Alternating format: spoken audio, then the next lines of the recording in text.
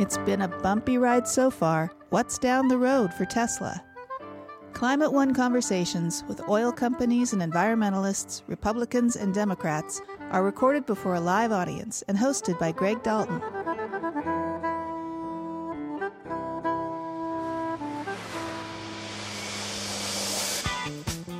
This is the Tesla Model 3 all-wheel drive dual motor. It's amazing. I've been waiting for it for years. I put my deposit in the day before they even showed the car. Despite having last year's top-selling luxury car and a loyal, if not rabid, customer base, Tesla has been facing major challenges. In August, Maverick CEO Elon Musk was slapped with SEC charges over some rather misleading tweets. That cost him and the company millions in fines and forced Musk to step down as chairman. But that's probably not the last we'll hear from him. I don't think Elon Musk is going to back down at all, and I think they'll continue this kind of drama and game until maybe the SEC will double down and try to follow his tweets, even more closely and try to catch him on something. Other skid marks for Tesla include production delays, shareholder skittishness, and some well-publicized workplace complaints. Yeah, I don't think it's spilling any secrets to say that it's a difficult place to work. There have been lots of reports about how demanding the big boss can be and how much of a sacrifice people are expected to make. Today on Climate One, we assess the health of Tesla, its overall impact on the auto industry, and its future as a leader in the green economy. Greg Dalton's guests are three writers who have been watching the company closely. Laura Kolodny is a tech reporter for CNBC. Katie Fehrenbacher is a senior writer and analyst with GreenBiz. And Hamish McKenzie is the author of Insane Mode, How Elon Musk's Tesla Sparked an Electric Revolution to End the Age of Oil. He's also a former lead writer at Tesla. Here's their conversation. Laura Kolodny, let's talk about the health of the company today. How's Tesla doing? A lot has happened in the last year or so. It's hard to keep up with the headlines, but where are we today in terms of, the pulse of the company? The health. Okay, I'm not like the Tesla doctor, and I can't completely diagnose it, but in the great game of business, there's a scoreboard, and if you look at it like the bean counters do, it's pretty challenged right now. Tesla's been in a kind of cash-strapped position for the moment. They had some years where they really spent a lot on, setting up the factory and figuring things out. And then last year, as they were ramping up production of the Model 3, their latest electric sedan, which is potentially their first breakthrough, really mainstream car, not just for the early adopters, they had a few missteps. They over-automated. Elon's acknowledged, like I'm on a first-name basis with him, Elon Musk, the CEO, has acknowledged, some errors and unplanned spending to correct them. And it's at the moment they just paid down a huge bond obligation, $920 million. They're not spending a lot in terms of CapEx, capital expenditure, to set up for the future compared to prior years. So it's going to be a real challenge for them to operate leaner and meaner. Right. So there's a lot going on there. We'll unpack. Katie Fehrenbacher, do you think that Elon Musk has been tamed by some of the recent, experiences with regulators, et cetera? Tamed? No, not at all. I think that, the SEC has taken this kind of unusual and public step, but I don't think Elon Musk is going to back down at all. And I think they'll continue this kind of drama and game until, I'm not sure exactly what's going to happen, but maybe the SEC will double down and try to follow his tweets, even more closely and try to catch him on something, later in the month. I'm not sure. Right. The Securities and Exchange Commission is looking into, it's kind of bizarre that one pretty mild tweet is being scrupulously scrutinized when there's other tweets that we see every day that are seem to play by different standards, but say the least. But Katie, let's talk about the recent moves to close stores, and then the company said, no, we're going to only close half of our stores, laying off workers. What is this saying? Is this a company that's kind of getting fit, or is this a company that's a little wobbly? Right now it's all about cost cutting for Tesla. So they've reached this point kind of miraculously where they're actually selling the $35,000 Model 3. So they made this point, but it's still not an economic proposition for them. I mean, I don't know the margins on the Model 3, the $35,000 Model 3, but they are... Hang on. There's an analyst from UBS who said $41,000. This was a story that Laura wrote. $41,000 is break even. So every car that they sell for $35,000, they lose $6,000. That's according to a Wall Street analyst anyway. I'm not surprised. What Elon Musk was saying on the press call a couple weeks ago is that, it's a game of pennies. So say if there's a $35,000 car, there's $10,000 parts, they're at $350, they need to get down to $3 a part. And so they're just cutting costs at any point possible. I mean, his kind of bizarre strategy of closing the stores and then reopening the game, I think, it expresses the fact that, one, he, is probably pretty concerned about the stock drop. Number two, he does, I think, listen to customers, so maybe he had a pretty strong feedback. And also, they're in kind of a chaos mode right now, so he's kind of shifting and trying to figure out what he's going to do. There was another theory about the store closures that if you say you're going to close them and you take away everyone's commission, anyone who's not like a branch Elonian will leave their jobs and you get out of having to pay them severance. Interesting. Laura, there's also this whole thing, the dealers, the stores were such a big part of Tesla because incumbent auto dealers fought them hand-to-hand combat, state by state, to not open these stores. And then to suddenly say they're closing them, it seems like such a surrender. But you also think that stores are where car companies can make money. I think that for Tesla, the stores are like advertising. It's the signage, it's the allure of going in there. I think their education, I think they are sort of the front end that connects the customers to service that's needed. And I feel like, Tesla has always said they don't want to make service like a profit center. They don't want to make money off just keeping your cars in great shape. But if they wanted to, they could.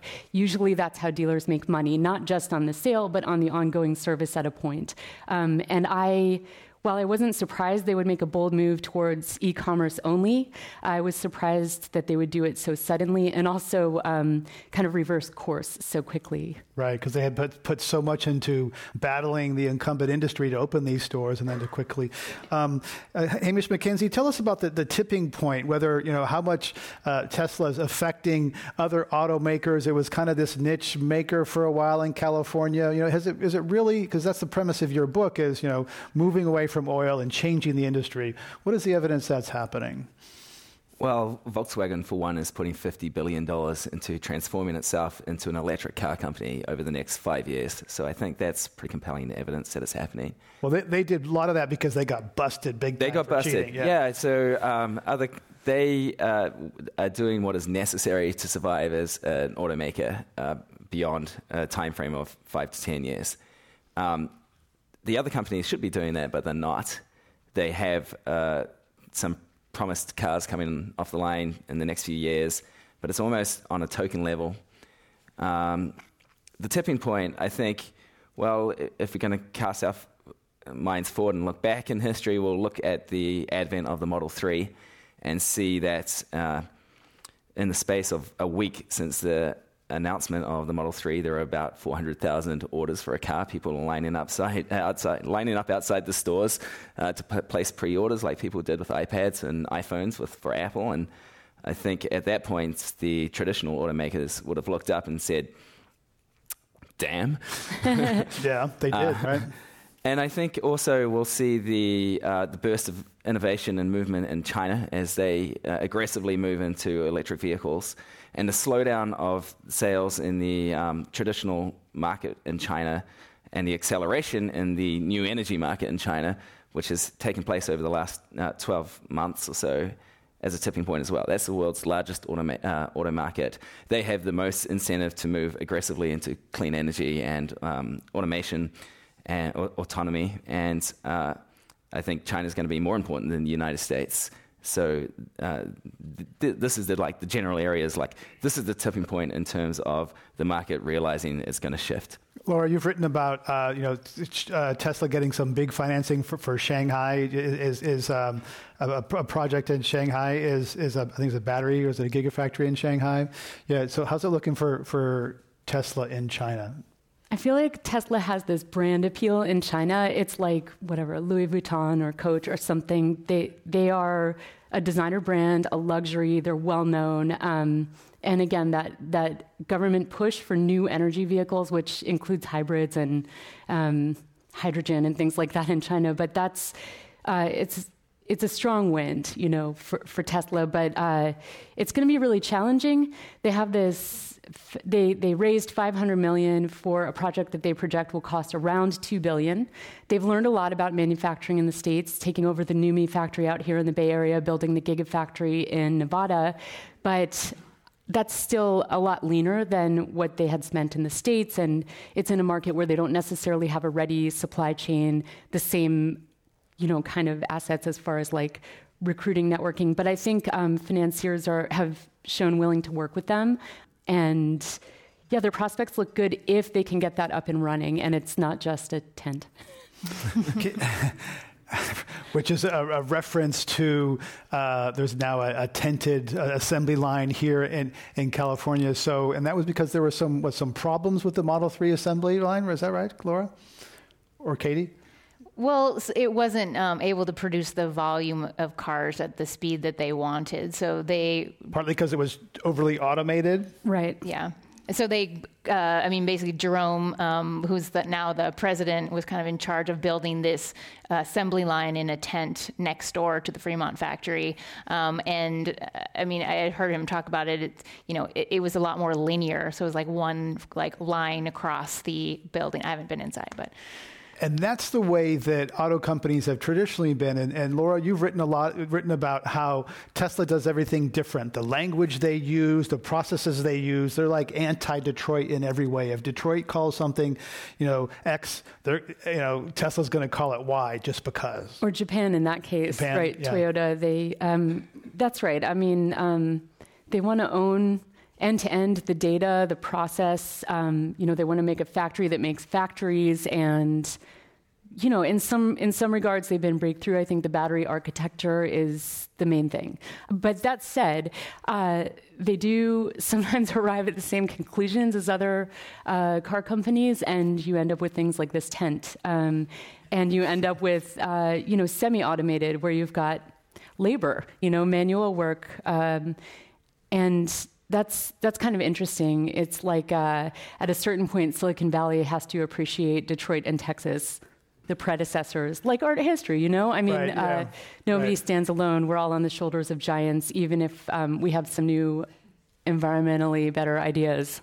There tends to be a bit of an attitude that Detroit and maybe Houston are stupid, why are they doing things a certain way, and it's easy to make 50,000 cars one way, but Katie Fehrenbacher, it's a whole different deal to make 1 million cars, right? Scaling is something with metal, not just chips or code. Scaling is something that the people in Detroit who've been doing it for 100 years, they know that that's hard. In Silicon Valley, sometimes there's an arrogance about that. Yeah, and Silicon Valley has had this issue kind of across clean tech, across all energy factors, where, a lot of the investors from the internet age who wanted to get into green tech investing, they were pretty arrogant about it, and then invested a lot of money that actually was wasted and didn't produce a lot of new innovation.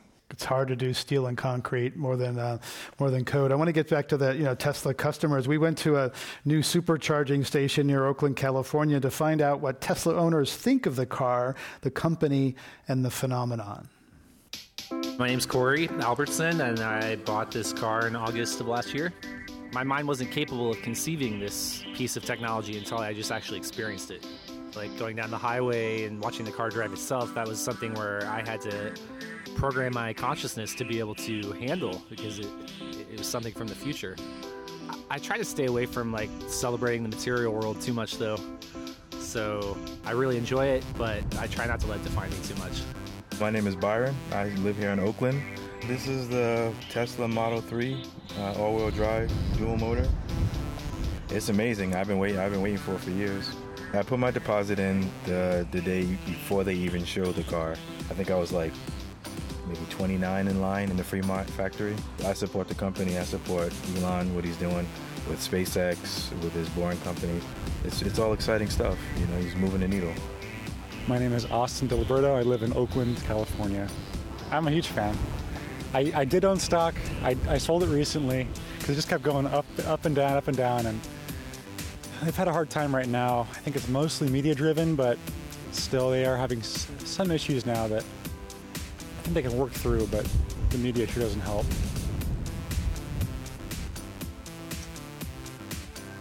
Voices of Tesla owners at a charging station near Alameda, California. And just to be clear, we always try to include diverse voices, but a couple hours that our producer was out there at that Tesla charging station, there were all dudes charging their Tesla on that day.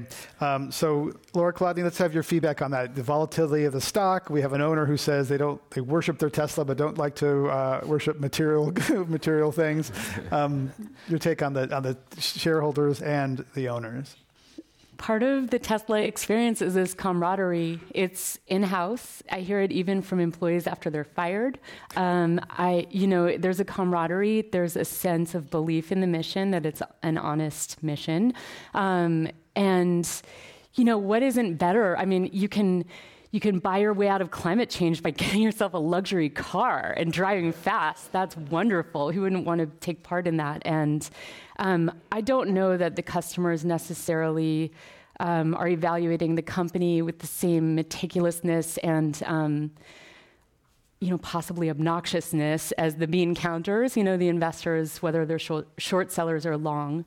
When I talk to investors that have a long view on the company, they say Tesla is a front runner in EVs, and the EV trend is going nowhere but up, right? Like the industry research I've heard from different firms, including IHS and others, I think IHS, fact check me on that, is that, EVs, or at least new energy vehicles, will comprise like 20% of the market inside of 5 years, even sooner than that, and the auto market is huge. So it may not sound that big, like 20%, but it's actually quite a lot of growth. I think we're somewhere around 5%.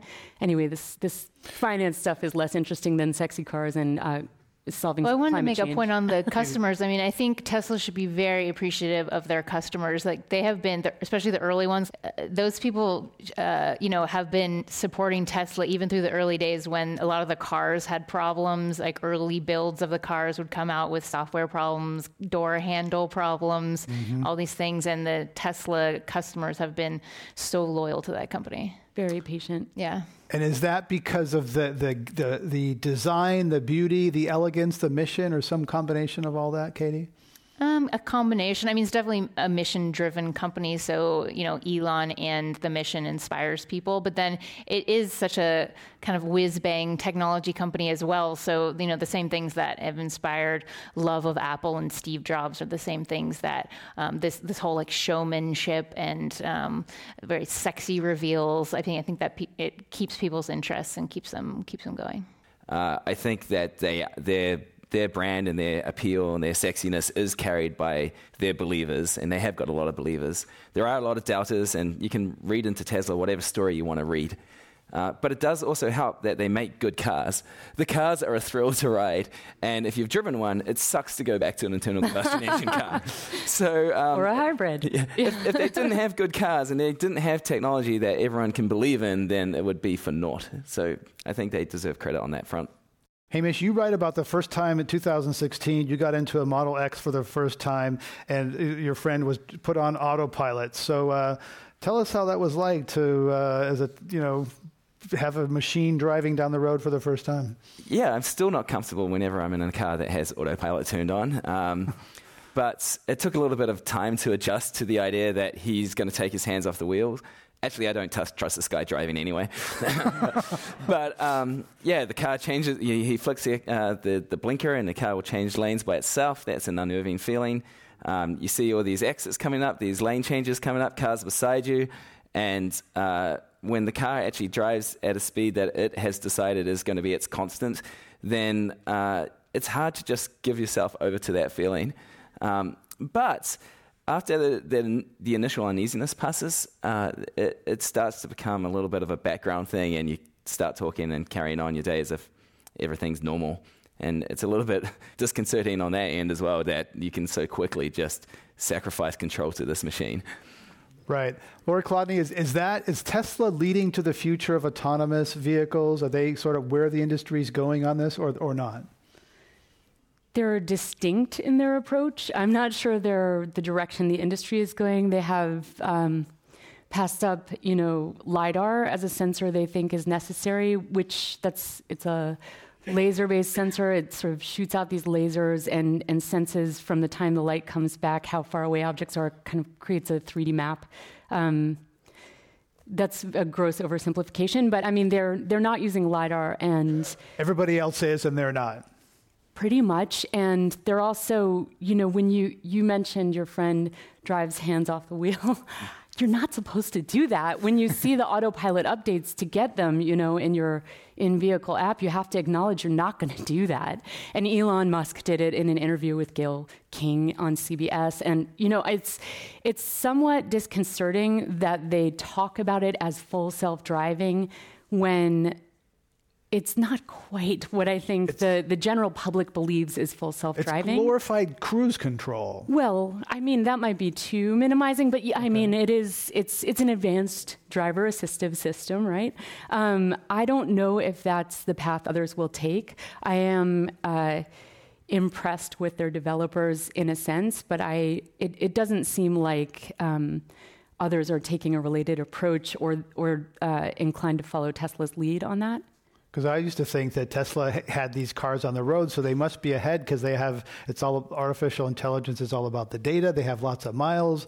But Katie Fehrenbacher, maybe that's not the case. There's others, Waymo, others who are ahead of Tesla on this. Yeah, I mean, like you said, Waymo, GM's Cruise are investing heavily in full self-driving. But to Laura's point, I mean, I think it's very irresponsible of Tesla to even name it autopilot and kind of give this impression that people should be, have this full self-driving capability when kind of like, wink, wink, nudge, nudge, actually keep your hands on. But, it seems like clearly lots of customers are not doing that. Hamish McKenzie, what is, if Tesla's leading a move toward electrification, what are the oil companies doing about this? Are they opposing Tesla? Do they even feel threatened by it? Are they trying to put tax in the road? No, they're very happy and they want to help Tesla succeed, and they're every day in the press singing their praises. No, I think they feel very threatened, and any dip in demand for oil is going to hurt their business, and it's pretty evident that a big dip in demand is coming. There have always already been oil crises through more minor dips than what would happen if electric cars came online in a major way. So there has been opposition. The Koch brothers are pretty active at funding disinformation campaigns against Tesla and Elon Musk in particular, or just to cover myself completely, mysterious outfits with innocuous-seeming names fund campaigns that attempt to discredit Elon Musk and Tesla in a way that is similar to campaigns that have been proven to be funded by the Koch brothers in the past. And so you see websites appear saying that Elon Musk is the great American swindler story, where it starts off with a video that calls him a foreign-born billionaire and playboy who likes to party with Hollywood celebrities. There's a website also that was set up and funded by one of these groups that was called Stop Elon from Failing Again. I think the oil companies have been involved with lobby groups that have funded efforts trying to slow down the transition to electric cars in the past, even pre-Tesla. It's not in the interests for electric cars to become popular. It's not. They are doing what is in the interest of their shareholders by doing everything they can to slow down the transition. That's how capitalism works. If you're just joining us, we're talking about Tesla and the switch to electrical and clean energy with Katie Fehrenbacher, senior writer and analyst at GreenBiz, Laura Kolodny, reporter for CNBC, and Hamish McKenzie, former Tesla writer and now author of Insane Mode, How Elon Musk's Tesla Sparked an Electric Revolution to End the Age of Oil. I'm Greg Dalton. Laura Kolodny, you also see some people on the other side. There are Tesla zealots who attack reporters who dare question the company. Yes. I mean, it's daily. I actually feel like I'm doing my best work in a week where I'm getting accused of being in the pocket of Tesla at the same time as I'm being told I'm unreasonably harsh. Sometimes when you're impartial about a company's growing pains and you're doing reporting by the numbers, that's the breaks. But there's no question a huge amount of Tesla zealotry out there. Like I said, who wouldn't want to be part of this appealing movement led by an iconoclastic cowboy CEO who's this incredible vision for the future and gives just a bang-on presentation, hosts Jack White concerts for his employees. I mean, it's a fun movement to be part of. It's totally understandable that people are super fans, especially if they have the driving experience, whether through owning, leasing, or, just trying it out on Turo.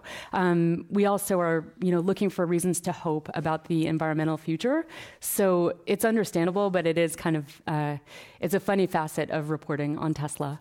Katie Fehrenbacher, as a business leader in climate world, Elon Musk joined President Trump's business council for as long as that existed. How effective is Musk himself?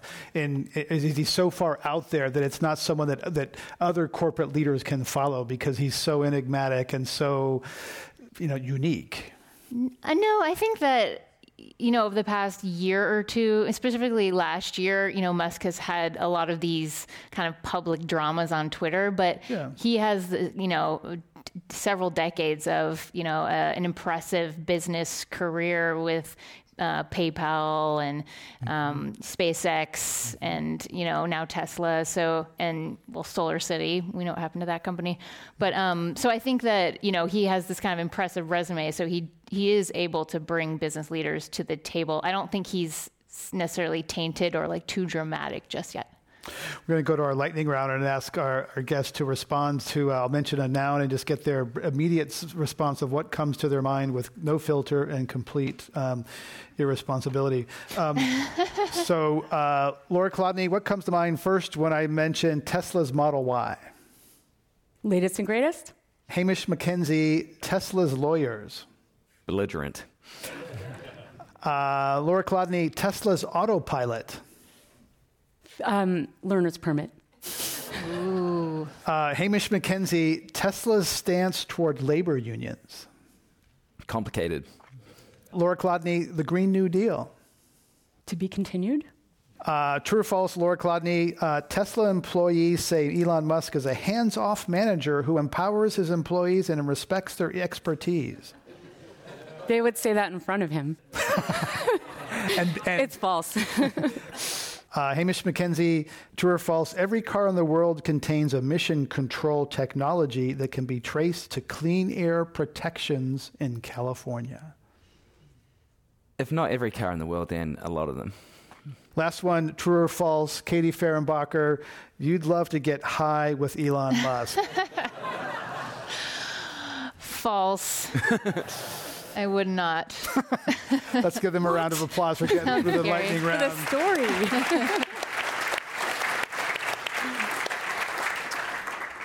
Katie Fehrenbacher, there's a lot of car companies out there. It's hard to keep track with all the new ones. I was riding my bicycle home yesterday, and I went by a Fisker. Remember Fisker?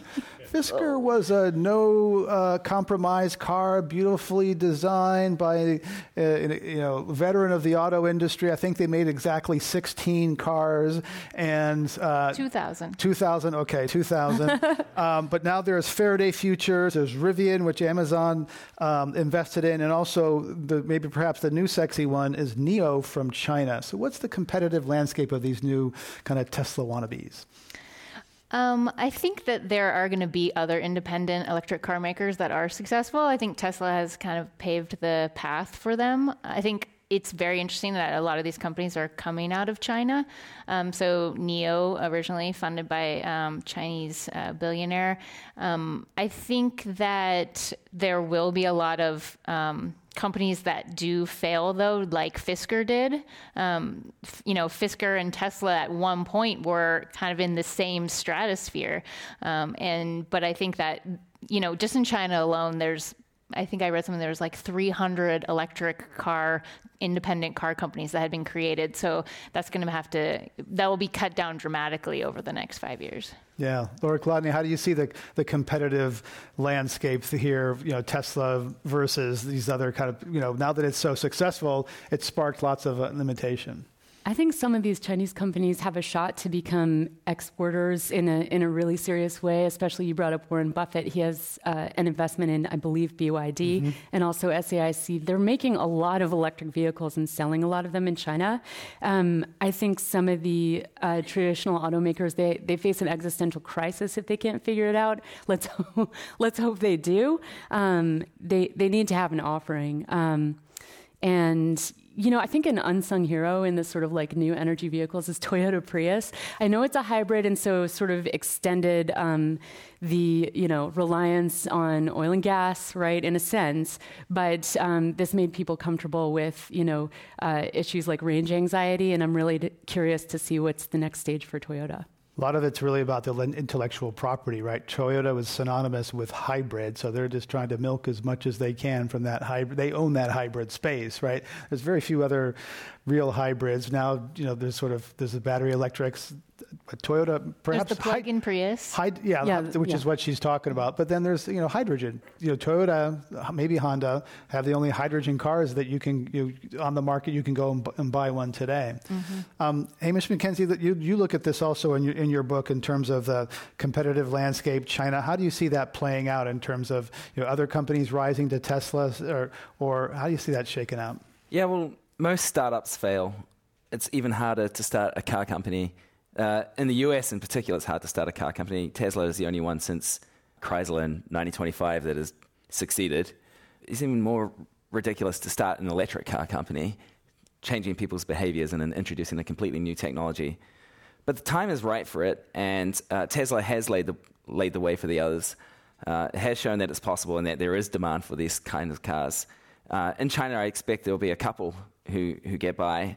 Byton is a really interesting one, led by Carsten Breitfeld, who was the head of the i8 and i3 program at BMW.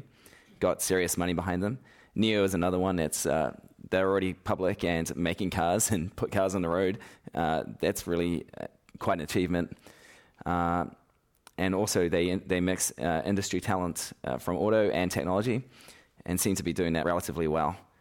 I think a lot of these Chinese companies are trying to mix Chinese culture and American culture. That's really difficult. So that will probably be a hard barrier for them to overcome.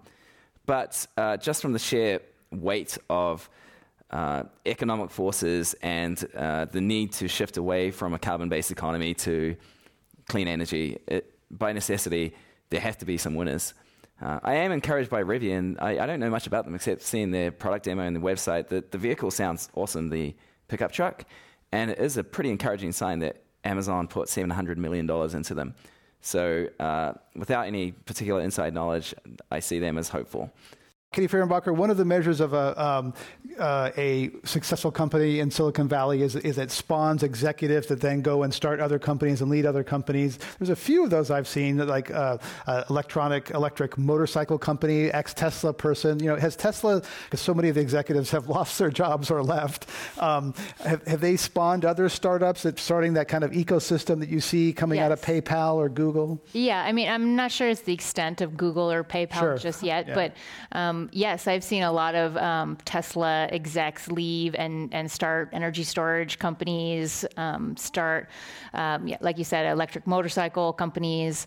I think it's because the kind of people who join Tesla are these people who are mission driven and who are inspired to do something in energy or electric vehicles. So they tend to stay in that sector and kind of go out and start their own thing. But how about, Laura Kolodny, what it's like to actually work inside Tesla? There have been some reports about the stress and pressure to meet these insane, production targets, keeping the unions out.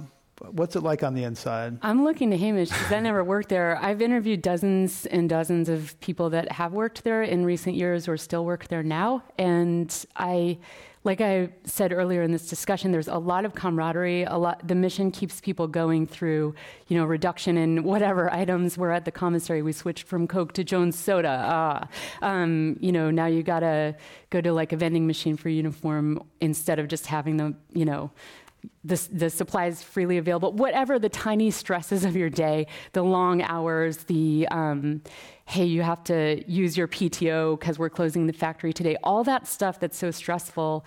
I mean, I still think a majority of the workers there are like they bleed Tesla or they leave Tesla. There's maybe, I'm totally guessing, this is not from a formal survey, but I'm guessing it's a 75-25 split, as far as, I jokingly call them Branchelonians, but, really people who are feeling it, the mission, and can get through the work even when it's tough, versus the people who are feeling, critical and like just it's a job, but they're not sure they want to stay for a life. Hamish McKenzie. Yeah, I don't think it's spilling any secrets to say that it's a difficult place to work. There have been lots of reports about how demanding the big boss can be and how demanding the circumstances can be and how much of a sacrifice people are expected to make. If you look at the news reports alone, you can see how much attrition there has been among the top talent. And others have gone off and filed lawsuits against the company, some to do with working conditions, some to do with discrimination. It's not for the faint-hearted, and I think Musk has tried to put a bit of a public relations spin on what it's like to work there and saying that Tesla only recruits special forces, kind of like lionizing this miserable sacrifice that many people have to make. And yeah, it can be a difficult and demanding place, and without that greater sense of mission, I think people would lose more patience more quickly. And at the same time, Elon Musk is the one who's also sacrificing so much of, he's obviously making a lot of money too, but sacrificing all of his time and, having these kind of public nervous breakdowns and interviews and things like that. So, he's kind of leading his employees by example. Right, and if you listen, though, what I'm hearing is he's trying to go so fast, perhaps inhumanly fast. But if you listen to climate scientists, that's kind of what they say we need to do. The transformation he's trying to pull off, we need to decarbonize the economy in 12 years, or else there's some really dark things going to happen. So what he's trying to do, and perhaps sacrificing himself and other people, is an example of the kind of the speed and scale of the transformation that scientists say we need to do or else. I kind of liken it to the pyramids. Like back in the day, whoever's leading the Egyptians and telling them to build those pyramids, a lot of people suffered and sacrificed in building those things, but it's a really good thing that we have them now. I don't know if you want to make that analogy.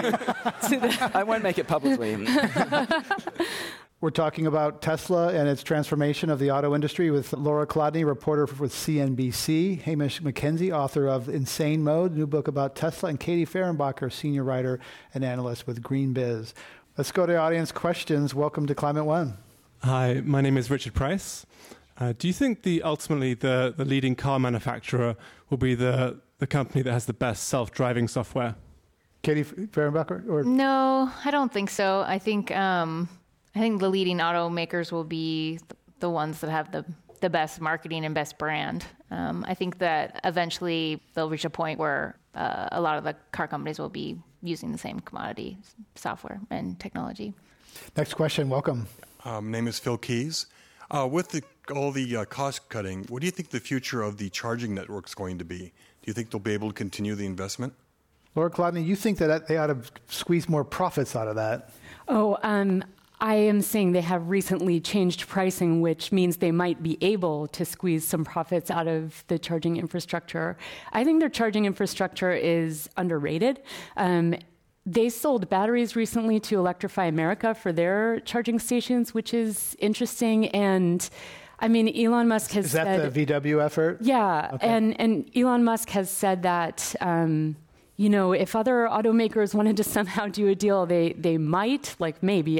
He's open to a lot of possibilities, but they might maybe someday be able to power other cars As far as the cost cutting, it feels like another near-death moment for the company. Like they really bet everything on the Model 3 being mainstream successful, and it's going to take a lot of sweat to make that happen. And the China play is also another really big bet. So who knows? But obviously everyone's rooting for like a hometown team, a big U.S. employer, especially here in the Bay Area, and with all these great, fantastical ideas. The key to EVs, since I remember them first coming on around 2011, has been that declining cost curve of the batteries. And the Gigafactory was supposed to drive that down. Is the problem that battery prices are not dropping fast enough for the Model 3 to be in these other cars? Chevy is also losing money potentially on the Chevy Bolt, right? So is the problem that battery prices aren't dropping fast enough? I mean, that's definitely part of it. They're dropping quickly, and they're going to be, Bloomberg New Energy Finance was saying, I think it was 2024 when EVs are going to be on par with internal combustion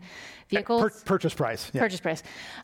So, it's the dropping cost of the lithium-ion battery that's doing that. But Tesla has actually been pushing the cost of the lithium-ion battery down, where other automakers are riding the cost curve, and Tesla is actually trying all these different things, building the Gigafactory at scale, or they're even investigating in internal chemistry of the lithium-ion battery to reduce the cost of it. So it's not cheap enough yet for them to be making money. So the question is whether Tesla can hold on for those 4 years until that crossover point or that price parity happens at the dealer floor. Let's go to our next question. Hi, Alex Alberts. I just got a question you briefly touched on before. It's about actually the efficiency of batteries and what it means for the climate change. We've got combustion engine cars driving 200,000 kilometers who've got actually the same carbon footprint as an electric car being produced today. So what is done to actually bring the carbon footprint down that actually electric cars still have at the moment? I mean, we're talking about the rare earth products being put into the batteries. Another problem will be the disassembly of batteries when the cars are actually being put off the street. So this is a problem nobody actually talks about today, and which I think is a topic we have to be talking about if electrification will go on at the same speed that we're talking about today. Who'd like to tackle that? Hamish McKenzie? Yeah, the carbon footprint question depends on which study you want to trust. There are some highly efficient gasoline vehicles that may compete with electric cars on total carbon footprint when you take everything in consideration, so for what it takes to get the oil out of the ground, to making the car and then running the car, and the same with production of the battery pack, to driving the car and powering the car from some electricity source.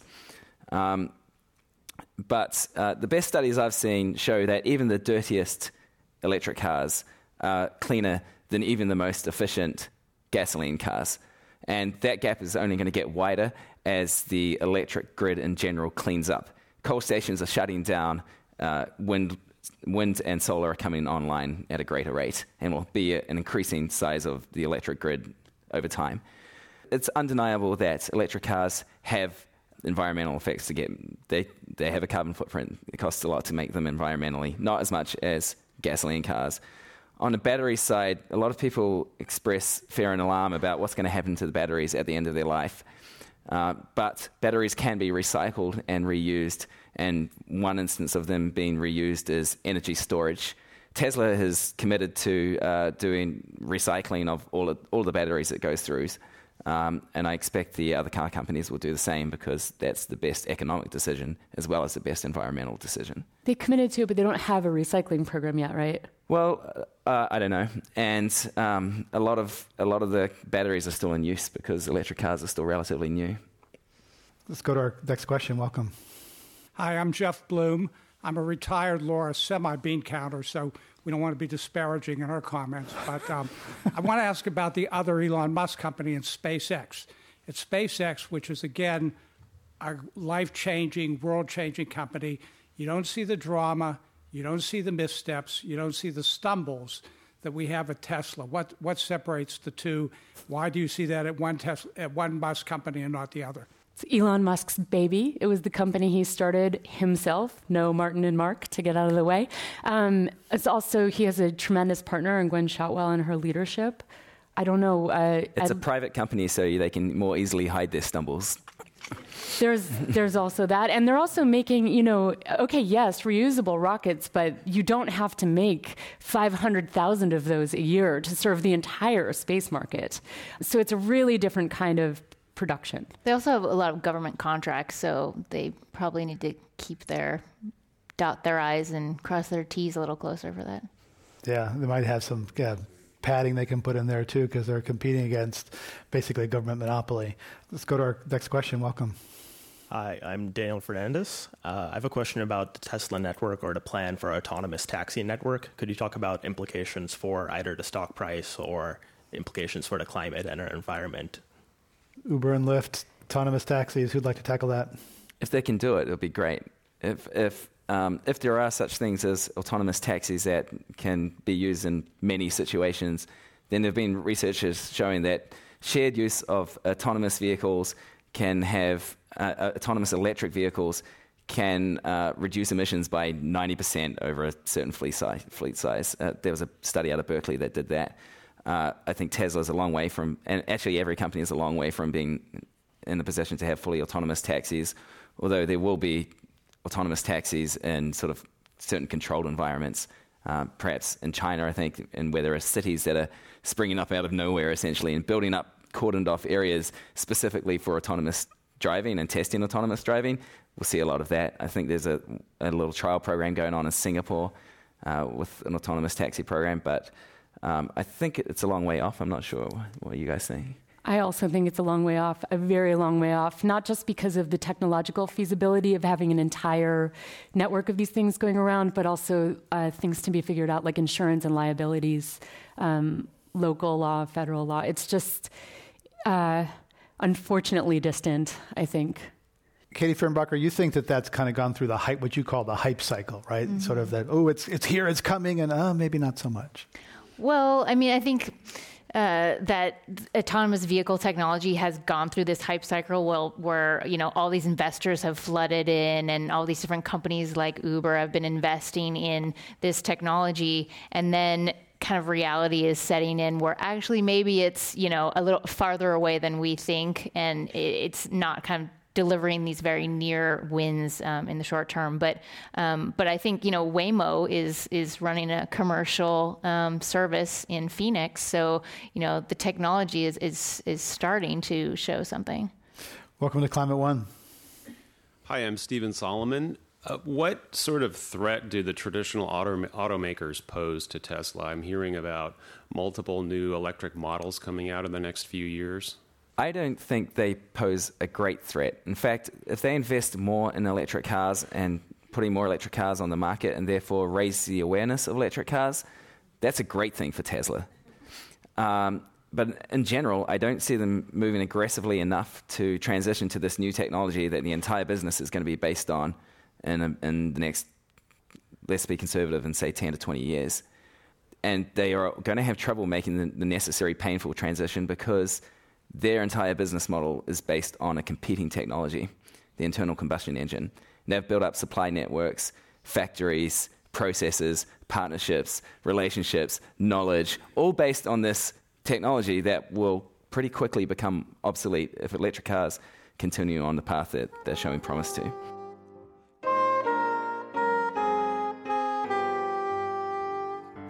Greg Dalton has been talking about Tesla's wild ride with Katie Fernbacher, a senior writer and analyst with GreenBiz, CNBC tech reporter Laura Kolodny, and Hamish McKenzie, author of Insane Mode, How Elon Musk's Tesla Sparked an Electric Revolution to End the Age of Oil.